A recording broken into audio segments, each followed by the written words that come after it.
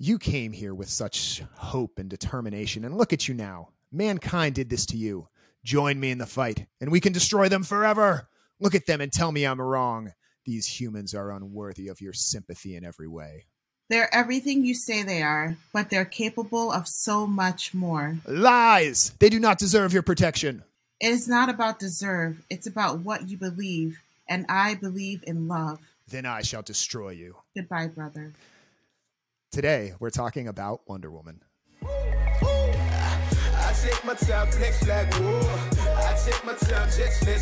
Welcome to Pop Culture Catechism, conversations about music, movies, and the longings of the human heart. Let's get started.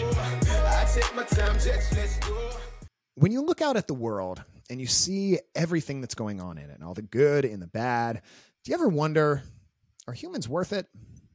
Can humans even be redeemed? Are we even a positive influence on this planet?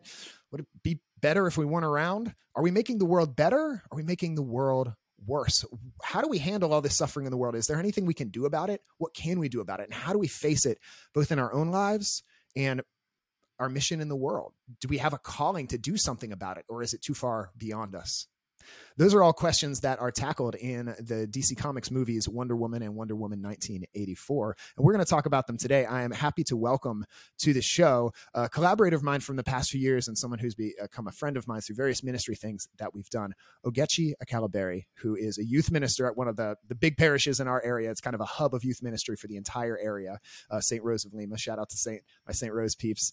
She's also a weightlifter, which I love because I'm also a weightlifter. And she is the recipient of the 2021 Cardinal Bernardine New Leadership Award from the U.S. Conference of Catholic Bishops and their anti-poverty campaign, the Catholic Campaign for Human Development. And she just does a lot of awesome work. And she was talking about Wonder Woman the other day, and I ran into her this summer, and we were talking about how we wanted to collaborate for a while. And so this is the episode we're going to do. If you don't know who I am Mike Tenney, Catholic speaker and worship leader from Washington, D.C. I spent over a decade teaching Catholic high school theology and also trying to make it big as a rock star at night. And now I'm blessed to speak to thousands of people each year through various events all over the place and through this show, Pop Culture Catechism. This is Pop Culture Catechism, the gospel according to pop music and movies, where we look for God's love in the movies and the music and the shows that we're plugged into. So then when we unplug, we can actually go out in the world and love people and know God's love for us. And our goal by the end of this episode is not only are you going to have a deeper appreciation for the Wonder Woman movies, but also have some ideas for how today to know God's love more in your own life and how to share that love with other people. I want to give a special shout out and thank you to all our patrons who make the show possible through their patronage at popculturecatechism.com. I want to welcome to our show, Ogechi Akalaberi. Ogechi, how are you? I'm doing well. Thank you for having me. Yeah, I appreciate the invite. Yeah, we've been talking about doing this for a while, and I ran into you this summer at the Encounter the Gospel of Life reunion. I was like, I've been meaning to have you on the show, and you're like, yeah, let's talk about it. And then I saw you post something that you did with your youth group about Wonder Woman. I was like, this is it. This is where it's going to happen right now. So thanks for being with me. Yeah. So tell us a little bit about yourself and what you do, because you do a lot. Yes, I'm a woman of many hats, and I like it that way. But I am, first and foremost, I always describe myself as Nigerian American. I grew up in the Gaithersburg area most of my life, and St. Rose was my home parish. So it's a very full circle moment to serve as the Director of Youth and Young Adult Ministry now at St. Rose. Previous to that, I did work at an all-girls Catholic school as a service coordinator, and I've had a lot of different jobs in social service and nonprofit work. So mission and service has always been something that's a part of who I am. I'm the oldest of 4, and I have been married for 5 years. So that's awesome. A little bit about me, and I'm really happy to be here and nerd out about movies and theology. Yeah, well, and tell me too. It's why I started a podcast about this. But I forget, it was maybe about a year ago. I was at my parents' house in Gaithersburg, and I was helping them like move some stuff from a storage unit, and you were there like getting furniture for refugees or something like that. Can you tell us a little bit about that? One of the ministries that we have at St. Rose is a refugee ministry, and it's kind of like a grassroots group of retirees and different people, not just from St. Rose, but from other faith backgrounds. And they work together to collect furniture from people that are donating furniture. And then that furniture then gets distributed to newly arrived refugees in the area, and they could be in Montgomery County or in Laurel or different areas of the region. And I just wanted to do my part and use my strength to help lift some furniture because some of the volunteers are a little bit older and can't do some of the heavy lifting. And it was really nice to just see how dedicated people were to this specific group of newly arrived people. You hear a lot of noise about like immigrants and refugees, and it was nice to have a tangible way of helping them. Yeah, that was awesome. I also feel like in the past few years, as there has been so much discussion in our country and in our world about racism and the legacy of racism in this world, I know, especially in the Archdiocese of Washington, a lot of people have kind of looked to you for some leadership and some clarity on stuff. Maybe that's an understatement. I mean, I don't know if it's an understatement or overstatement. I feel like there's so many people that have great wisdom to share about it. Of course, and I'm just lucky to be counted amongst the many. But yes, I have been blessed to be able to give insight about the beauty of the diversity of the church, not just from someone that is Black, but also Black female immigrant. I've also been able to wax poetic about one of my favorite future saints, Sister Thea Bowman, who is a powerhouse in the church and has a documentary coming out actually in October. And I really feel like being a young adult in on mission means using your voice, and however I can use my voice to advocate for the diversity of our parish and the beauty of that, and the necessity of equity in our religion is really important. So I'm glad to be able to do it. Good. I'm glad you feel that way. And I want to thank you for your leadership. I feel like a lot of parishes were like, how do we talk about this? Who can we get to talk about this? Oh, okay. Let's get her. So thank you for that. I know it's not easy work. So thank you. No. For your work there. All right. So I think you posted on Instagram that you had done a youth meeting where you were talking about spiritual themes within Wonder Woman. I was like, that's my show. Let's do it. So if you're not familiar with Wonder Woman, she has been a comic book for years, like back since like the 30s. And a few years ago with DC Comics trying to start their DC cinematic universe to try to match the Marvel cinematic universe. It was a Superman movie, Batman versus Superman, Aquaman movie, and the Wonder Woman movie, I think by many is considered to be maybe the best or one of the best of the DC Comics movies. Wonder Woman 1984, not so much. We might talk about that one a little bit, but we're going to focus primarily on the first movie.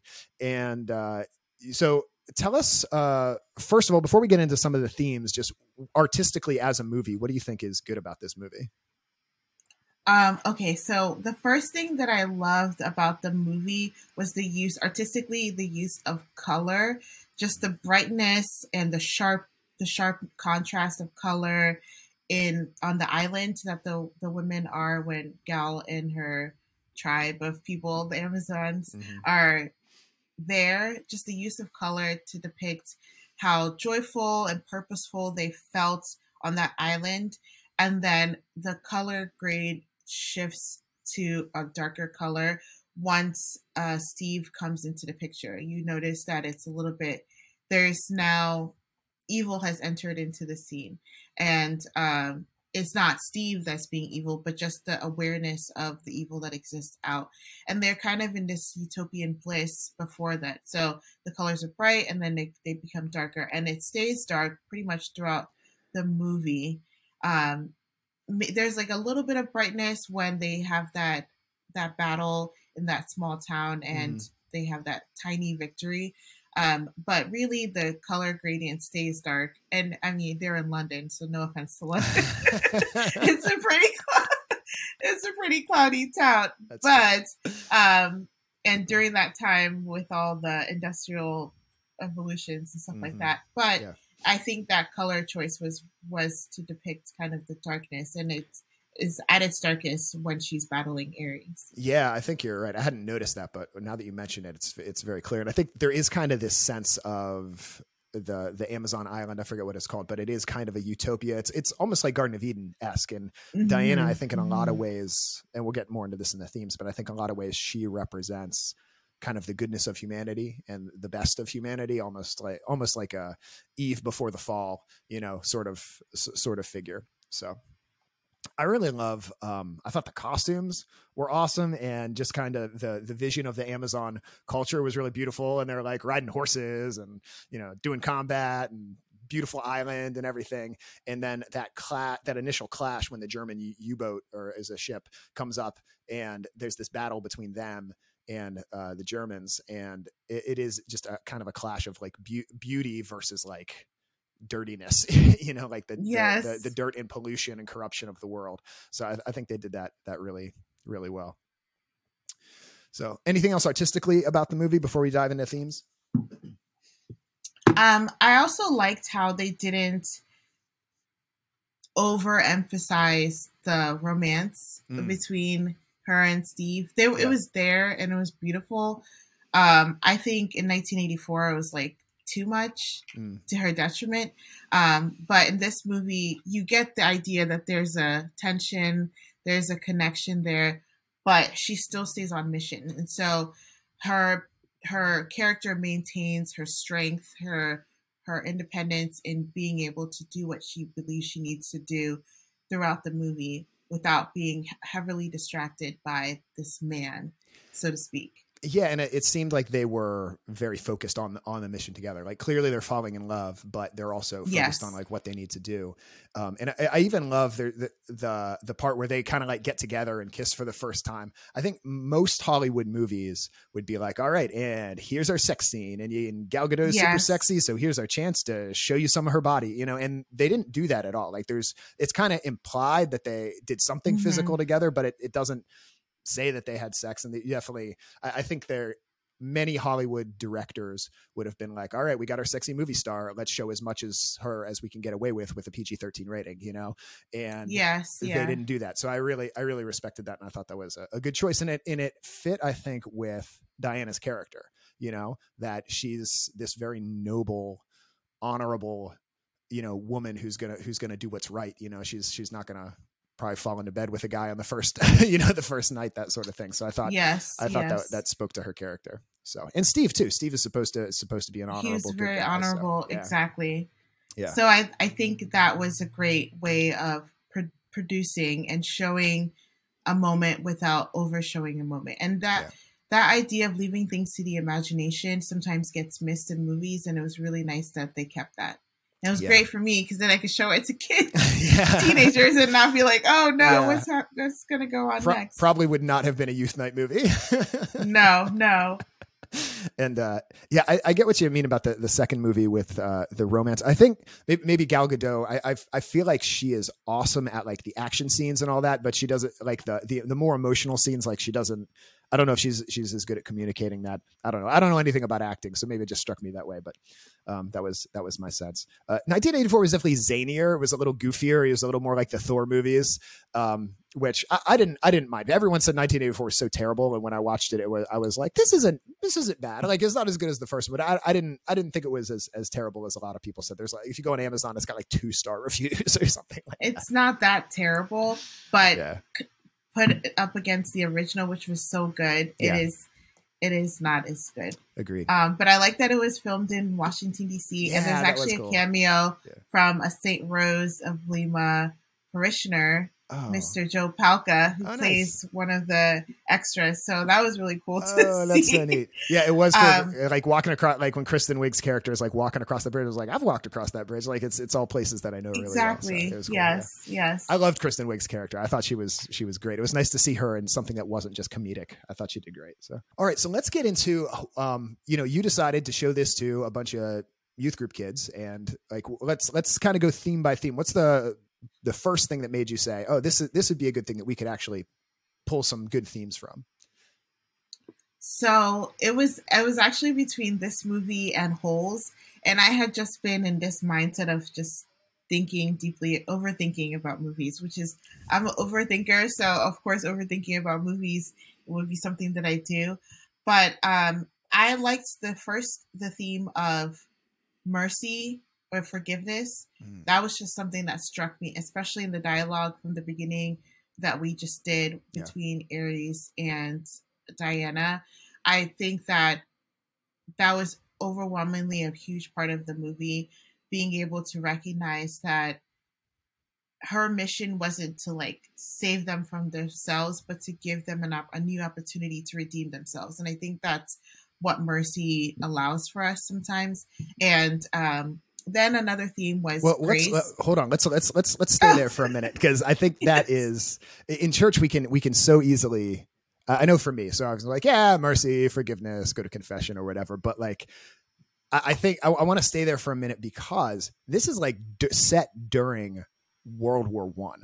Like, it was, country, this nation state and this nation state and this nation state, just all building these huge armies to like show how awesome they are. And they're all making these treaties. And it's like, it's often described as like a powder keg. And they're just like showing off. It's like, my country's the best. No, my country's the best. It's this huge rise of nationalism.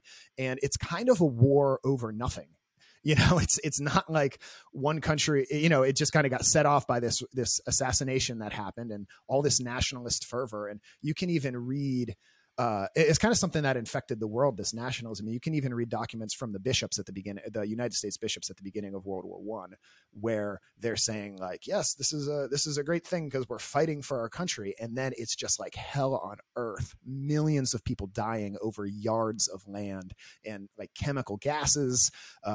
People, this is like where PTSD, it was called shell shock from the artillery. Like, that's where that first became like a well-known phenomenon. It was just the world changed so much because it was like the worst humanity had ever seen, in so much of the 1900s. Sorry, I'm a philosophy guy, but in so much of the 1900s and coming out of the Enlightenment, so much of the ideas of the Enlightenment was, we're going to make this utopia on earth because look, we can do all this science, and look, we have all these great philosophical ideas like democracy, and we have all this great technology, and we're going to be able to feed the world and change the world and make it in our own image. And we don't even need God anymore because we can change the world. And what did we do with all that technology? We killed hundreds of millions of people with it. Like, that's, so the idea that even in the midst of that, the worst that the world had ever seen, that still she's like, but they deserve a chance, that they deserve a chance. Like, I think a lot of people at that time would look at the world and say,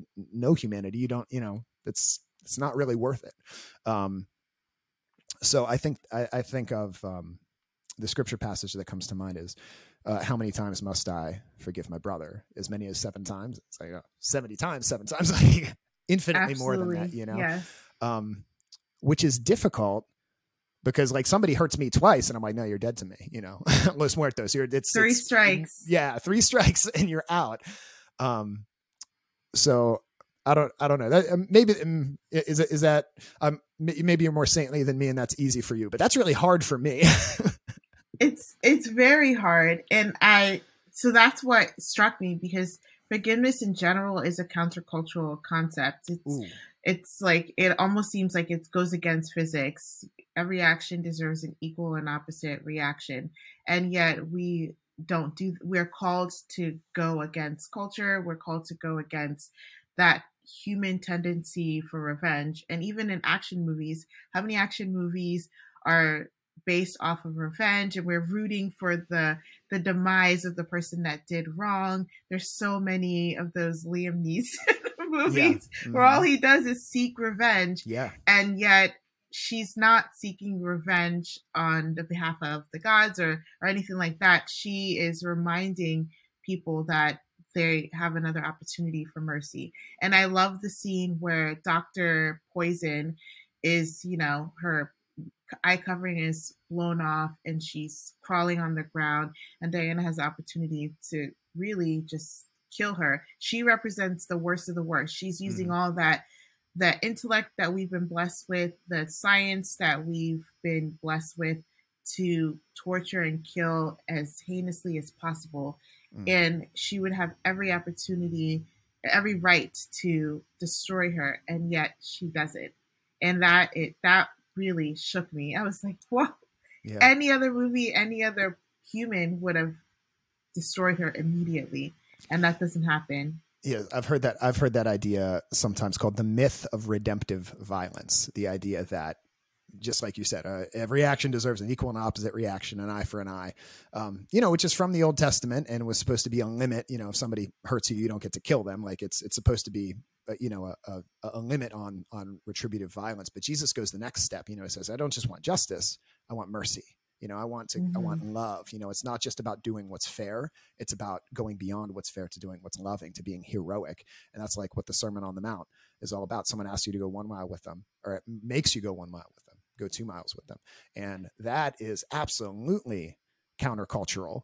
And even seems like stupid and foolish. St. Paul says, it's, living for Christ, we seem like fools to people. We seem like idiots for living this way and embracing the cross. But I think you're absolutely right. And I'd forgotten that scene where she has the chance to kill like the evil doctor. Yes. But yeah. And we like to believe this is a turning point in her life, because when we receive like unexplainable mercy or a second chance, we like to believe that people's lives are changed and they go in the right direction. And maybe she does. She changes her ways. Who knows? It's not shared in a movie, but that's not up to us to determine. We are just called to give that. And when we do the equal and opposite, it balances out to 0. But if we do the extra mercy, you gain more. What is gained is scientifically, if we were doing the arrow or whatever in physics, there would be a positive direction going one way versus equaling out into 0. And I think that's better to put out in the world. Yeah. I love it. Something kind of related to this. There's kind of a question behind all this that the movie is implying is, are humans fundamentally good or bad? Are humans fundamentally good or evil? And that's something theologians have argued about, like, Martin Luther and John Calvin during the Reformation were very much like, nope, total depravity. Humans are absolutely awful. I think Martin Luther used the image of, the human person is like poop, and then the grace of God is just like snow. So it's just like poop covered in snow. You're still poop, but God's grace has like covered you and made you less offensive. Or he uses the example of a courtroom where like a guilty person who absolutely is 100% guilty and everyone knows, but just happens to meet a merciful judge, and the merciful judge is like, I know you're guilty, but I'm going to declare you innocent, even though you're guilty beyond the shadow of a doubt. And I think the Catholic understanding is softer than that.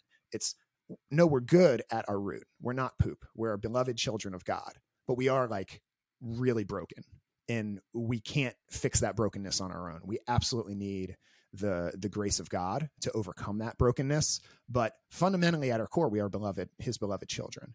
And I think that's important, both when we're talking about forgiveness and mercy, but both when we're looking at ourselves, right? Because it's not just other people that are sinners. Like I'm a sinner. Like I hurt people all the time sometimes on purpose, sometimes not on purpose, just because I'm sinful and petty sometimes.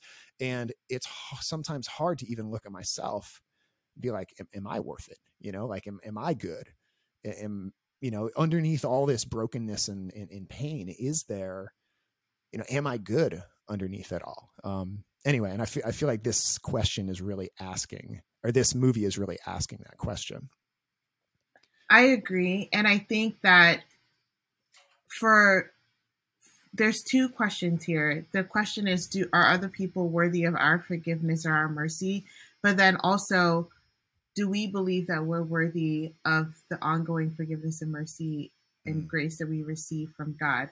And I think sometimes it's easier to give than to receive. Yeah. And so while we might be like, oh yes, I could be that kind of like tiny martyr and give the other cheek yet again and again, are we willing to go to reconciliation regularly and receive the grace of forgiveness? Are we willing to empty ourselves in front of the Eucharist and receive the graces within? Do we really believe that we're worthy? Because if we believe we're worthy, then we can believe that our neighbor is worthy and we act accordingly. That's very easy to say. And that is something I've struggled with immensely. I can forgive people. It's not that I'm like happy about it, but I do it because that's what the Bible teaches. But forgiving myself for mistakes that I've made, that I've sometimes not hurt anyone but myself, can be really hard. And then when you have repetitive people that have addictions or people that have really deep-seated patterns of behavior, it can be even harder to forgive yourself because you recognize that you continue to fall. And it reminds me of the prodigal son and how God rejoices in are rising up from those falls. That doesn't mean we should continue to fall, Yeah. but our human nature is to fall sometimes. But what makes us disciples is the rising up from those falls and continuing to walk towards our Father. So I think Yes. that is the key part. And I like to believe that Dr. Poison becomes a saint Yeah. in the DC Mhm. universe, and that's her conversion story. That's awesome. I'm looking for a quote here from Pope Benedict that is exactly what you're talking about.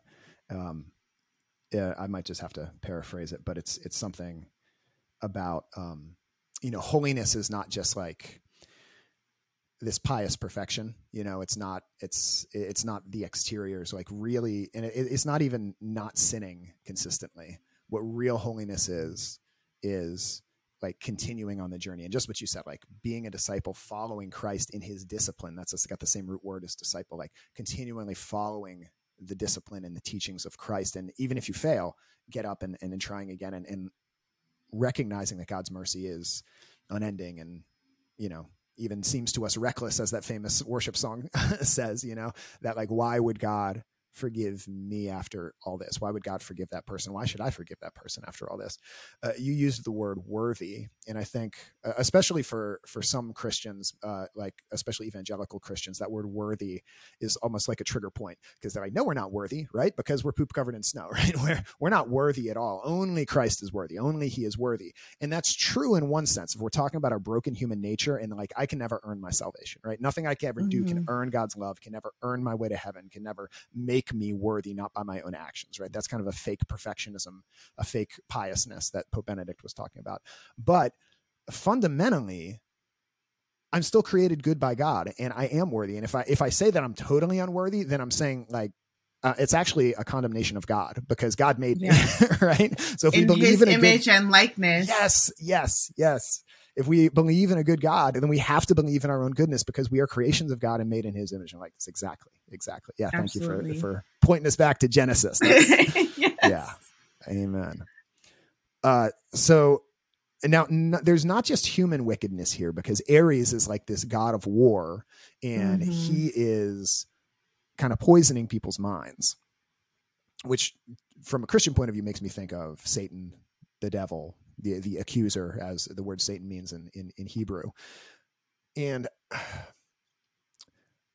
I don't know, I struggle sometimes with the concept of the devil, because I never want to be like, oh, the devil made me do it. Oh, that was just my temptation. That wasn't me. It can be kind of a way to shirk responsibility, But at the same time, I feel like sometimes there are thoughts that come into my head and temptations that come into my head that are just like not me. They come from somewhere else. I don't know. Have you ever experienced anything like that? Yes. You almost feel like, but not possessed in that literal term, but almost feels like, it's like when someone puts a blanket over you, and it's like you can free yourself, but it's also, this blanket is around you and you didn't put it here. So what's going on? And I agree that sometimes people can use the existence of the devil as a scapegoat for our free ability to have free will to make our choices. None of us are being held down, by the devil to make those decisions that are bad. But yet there is a very manipulative and almost interconnectedness between evil and human tendencies that sometimes can be hard to separate. And I think we see it in the movie with, when the students got to the part where they realized that, I don't remember his name, was Ares, they were like, he was just like, what's going on? He was helping. I would not have known him to be Ares. The other guy looked more obvious, but that is sometimes how the devil works in the inexplainable, in the shadows, sometimes mixing half truths and some goods with evil. That's sometimes how evil continues to permeate in our lives. And so I just found that the way that they did that in the movie, I was like, I don't know who. There's a Catholic in this writing room. There's someone that's Catholic in this writing room, because I was just like, of course that's the devil, because of course it's not the obvious evil guy. It's the person that plays both sides and plays humans as a puppet. But we are not puppets. We are fully formed, very conscious beings that can make critical choices. But we have to continuously be able to recognize the ways that the devil develops and continues to evolve in how he influences our decisions. And we can only recognize that if we are stayed connected with in our prayer life and with God, and asking the Holy Spirit to guide us. If we if I ever I'm like, I'm good and like I got it, that is literally when the devil is like, and here we go, comes, and that blanket comes, and you're just like, wait a minute. But if you, like, as the hip kids say, if you stay prayed up and you stay like asking the Holy Spirit to open your eyes to kind of the insidiousness that might exist, you're a little bit more protected and you can make better choices. Doesn't mean you'll always make the right one, but you can see what needs to be seen.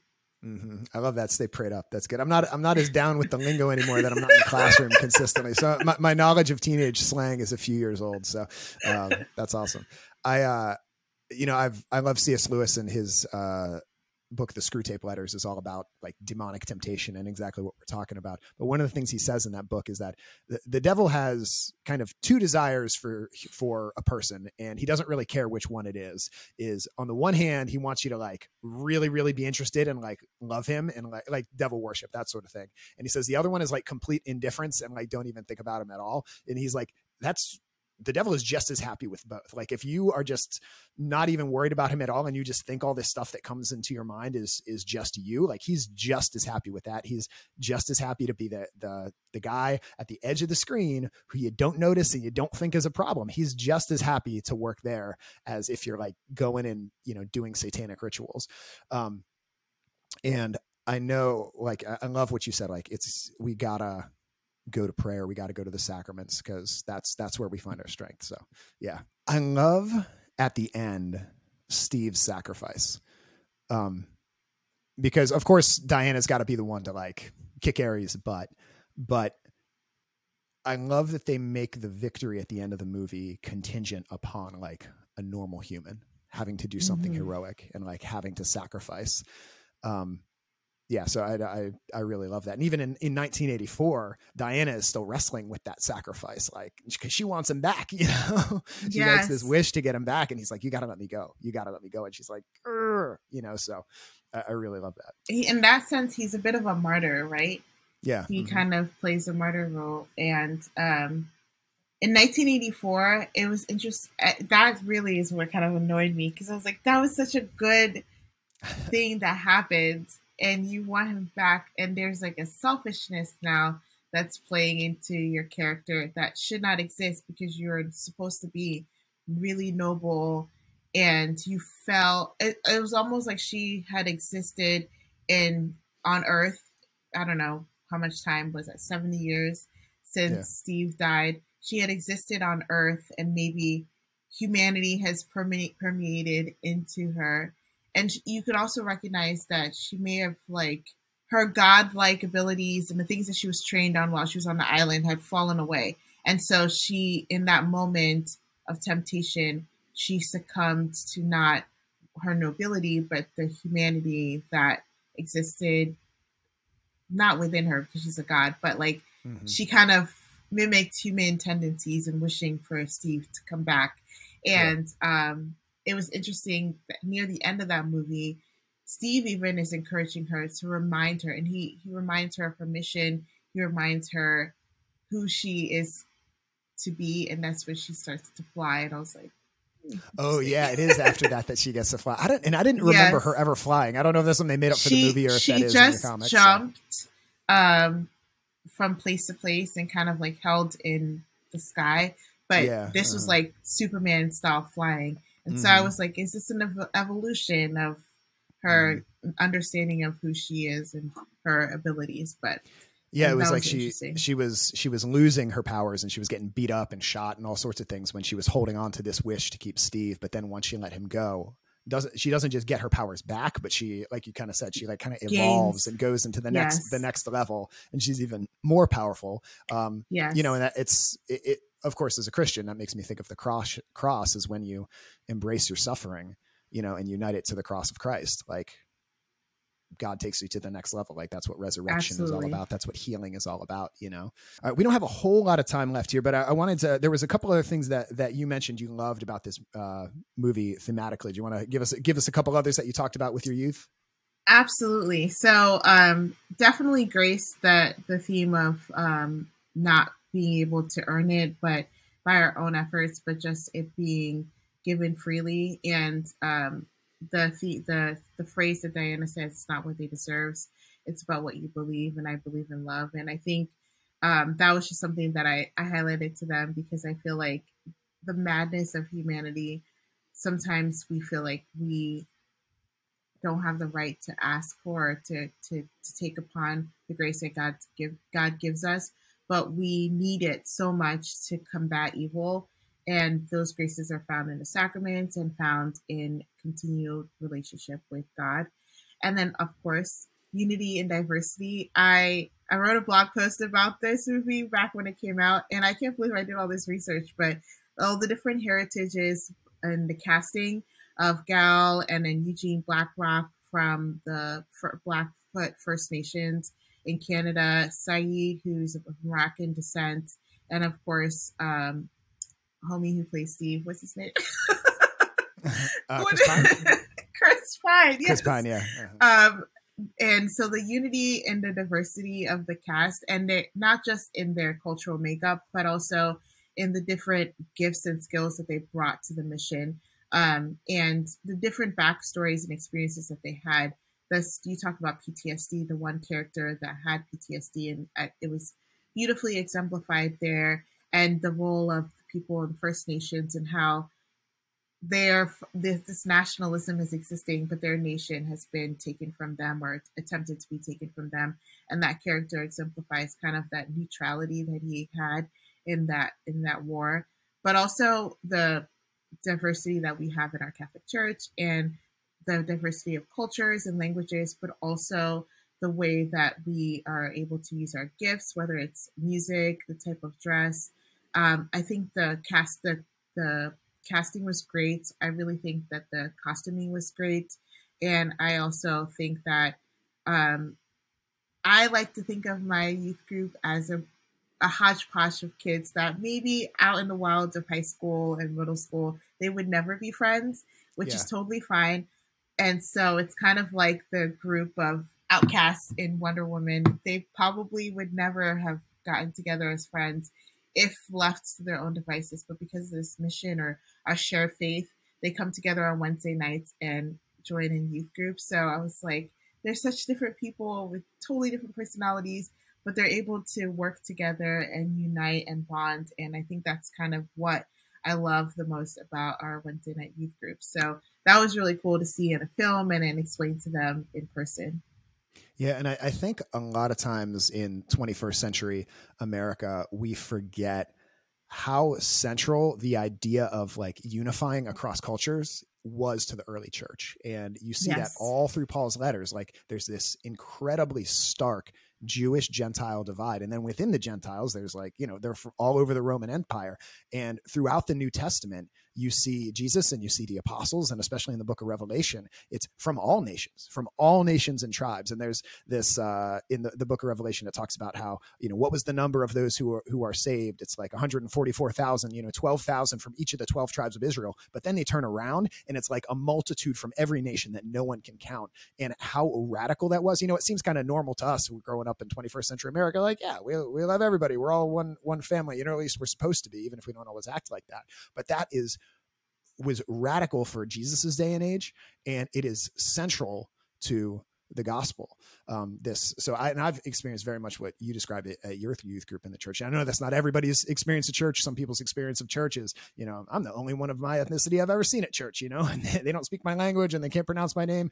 But that's been my experience growing up in this area, which is super diverse. Is I got to become friends. I got to know people and hear their stories that were from totally different backgrounds, refugees from other countries and Yes. immigrants and people that grew up with, way more than me and way less than me. So, yeah, I think it's easy to gloss over the importance of that.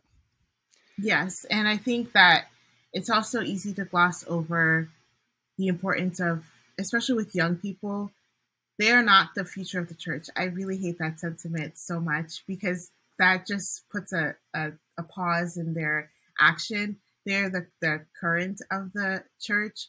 And so showing them that right now they are valuable just as they are. And there's like nothing that they need to do to earn value in the church. They just are. And so whatever your gifts are, whatever you can or cannot contribute, you're a valuable member of this team, so to speak. This mission of bringing love and God's word into the world, you can do it in whatever way you are. And we have kids, we have kids that are autistic, we have kids that are complete nerds, just like the nerdiest of them all. We have the cool kids, we have the popular kids, and they are all valuable. And I think that is something that doesn't get highlighted enough. There's no one way to be a cool Catholic kid. There's no one way to earn your stripes, so to speak, after confirmation. I think sometimes there's a barrier to entry for some kids after confirmation, and they feel like they need to be this certain way in order to feel like they belong, and that's absolutely not true. Yeah. That's been my experience. And again, I know it's not everybody's experience. So maybe some of the listeners are listening saying, church was youth group was the most judgmental place I've ever been to. And if that is your experience. I'm so sorry. Yeah, I'm so sorry for that. But when church is like the best thing and the worst thing, when church is doing church well, it's like the most beautiful thing in the world. Mm-hmm. But it can be really, if we're not doing that, then it can be really destructive. So. All right, Ogechi, this has been an awesome conversation. Thank you so much for your insight and just even having this idea in the first place and allowing you to and letting me bring you on the show to talk about it. I told my listeners at the beginning that by the end, we would give them some practical tips for how to live God's love and know God's love. So is there just like one thing that we've talked about that really stuck with you that you're going to take with you today? Stay prayed up. That's number one. But truly entering into the sacraments as regularly as possible. And this is something I remind myself of: sacrament of reconciliation and participating in adoration as much as you can. And if you can't make it to a chapel, then just finding time for silence. That's something my spiritual director harps on me constantly to how can you really hear God if you don't quiet yourself to listen? And so trying to find time for silence, and that making that a regular practice, if it's not daily, then weekly, is really important. And so I feel like those are two things. And related to the movie, finding the people that are around you that share in your mission and keeping them close. Sometimes we collect acquaintances from jobs and hobbies and things like that, and they're great to have, but making sure that the people that are the closest with you that have access to your deepest thoughts and worries and concerns are people that share in the mission of your life, and sharing what your mission of life is so that people around you know, and you can weed out those folks that may not be there to help you continue on that journey.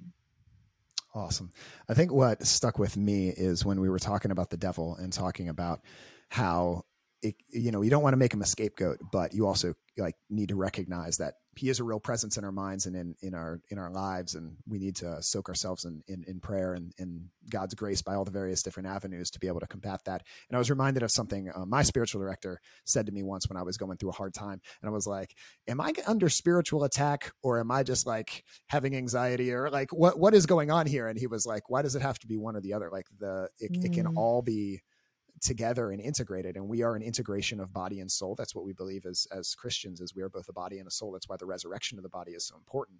And so when we are affected by evil in this world, it's going to happen both at the spiritual and the physical level. And so that's just something good to remember. And I am also going to try to remember to stay prayed up. So, all right. And speaking of staying prayed up, I often ask my guests at the end if they would close us in prayer, just reflecting on some of the things we talked about. Would you be willing to pray for us? Absolutely. I actually wanted to use a prayer that my spiritual director shared with me. Great. Listeners, wherever you are, take a moment to pause, and Ogechi's going to lead us in prayer. In the name of the Father, and of the Son, and of the Holy Spirit. Amen. Lord Jesus, grant me the grace to empty myself and be filled with your love, peace, patience, compassion, mercy, forgiveness, and understanding. Let every beat of my heart and every breath that I breathe be for you. Let every word that I speak be reflective of you. Let every glance I give be a mirror of you. Let every hand I touch feel your gentle care. Let every step I take be on your path towards your light. Let every word of praise I may receive be directed to you in humble thanksgiving.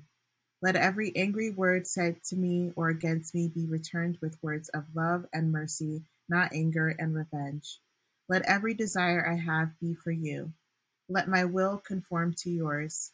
Touch every cell of my body, Lord, and make me the the servant you want me to be. Amen. In the name of the Father, Son, and the Holy Spirit. Amen. Amen. That's awesome. It sounds like a worship song. It's like every beat of my heart, every breath. I love it. Very good. Well, thank you, Ogechi. If people want to know more about you and find you, where should they go? You can find me on getchmeifioucan.com, and I'm on social media as getchmeifioucan on Twitter and on Instagram.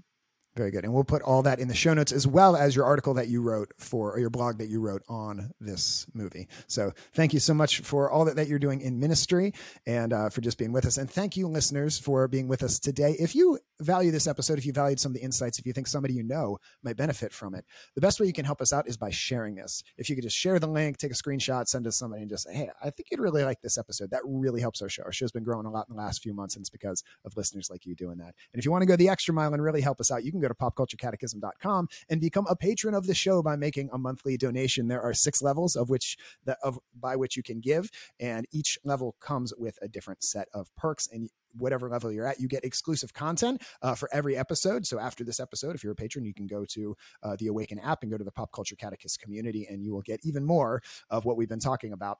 But also all the talks I give in my speaking ministry go in there. And then whenever Awaken Catholic does like a Lenten initiative or an Advent initiative, all that stuff is available for patrons as well through the Awaken app. Speaking of the Awaken app, it is a free app. It's not just for patrons. You get lots of premium content if you're a patron, but it's open for everyone. It's got a great Christian prayer library, great Christian music library with lots of cool Catholic artists. And it's also a good Catholic Christian community. If you're looking for somewhere that is not as toxic as some other social media sites, you can go there. It's also a hub for all the shows. And then, of course, if you're a patron, you get access to all the premium content as well. And the app just got a brand new, spanking new update. So it's beautiful and more user-friendly than it ever has been. So definitely, if you don't have the Awaken app, check it out. Thank you so much, listeners. We love you very much, and we will see you next time. But before we go, I need to say thank you to my patrons, specifically Carl and Melissa Gore, Lisa and Bob Tenney, Maggie and Steve Hubbard, Emily and Tom Cambariotti, and Darlene and Jay McCaffrey. Thank you so much. And to all our patrons and to all of you listeners, peace out. We'll see you later.